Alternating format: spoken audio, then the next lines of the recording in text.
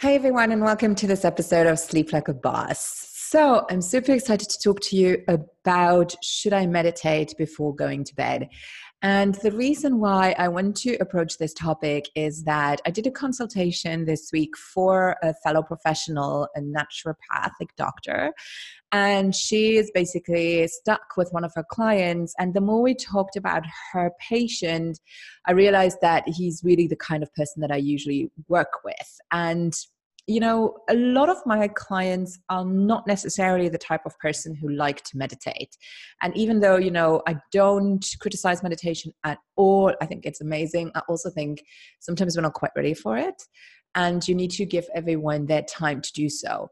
So in some cases, I actually found that I have people who make their life more difficult when trying to meditate because they tend to be so perfectionist that they put themselves under stress. So they beat themselves up because they say, I can't think or I can't not think. I'm really bad at meditation because I have all these thoughts popping up. And explaining to them that is actually okay, that at first a meditation is just about realizing what you're thinking about, just becoming aware of that, and that is totally fine.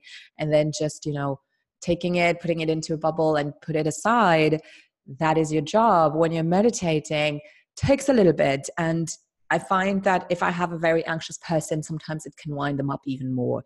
So here's an alternative that I suggest to a lot of my clients that works really well for them and that actually really works well for me too. And that is walking, taking a walk. And ideally, actually, is an evening stroll. So I love going and having a quick walk in the evening. So around 8, 9, if I don't have anything on my schedule, especially now, it's getting summer here, the days are longer, going and having just a walk through the neighborhood, or if you're in the countryside, just a little country road. I'm close to woods, so once it's getting really lighter, I love going out in the woods, seeing the sun down, being close to my car. Obviously, I don't want to be stuck there when it's dark, but it brings wonders, and you can't do anything wrong. You just walk and the thoughts will pop up, you will deal with them. And I find for a lot of my clients, that is the first step to become mindful, to process things that we've talked about, to become okay with their thinking process. And then after a while, you can have them try meditating again. So when I ask the question, should I meditate before going to bed? I would ask you, is it creating anxiety in you? Are you one of the people who says, I'm really bad at meditation, I can't make it right, I can't meditate correctly?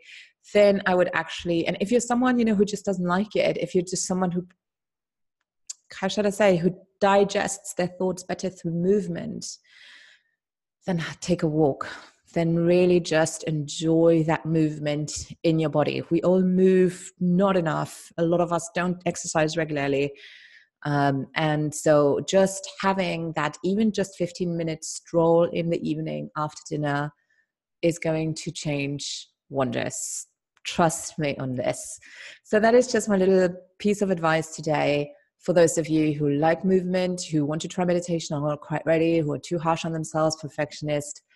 Walking is amazing. Conscious walking, just taking a stroll.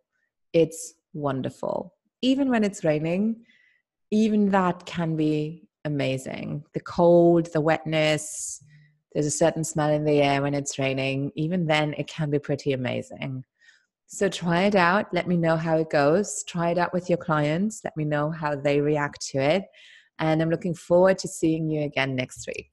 Bye-bye for now.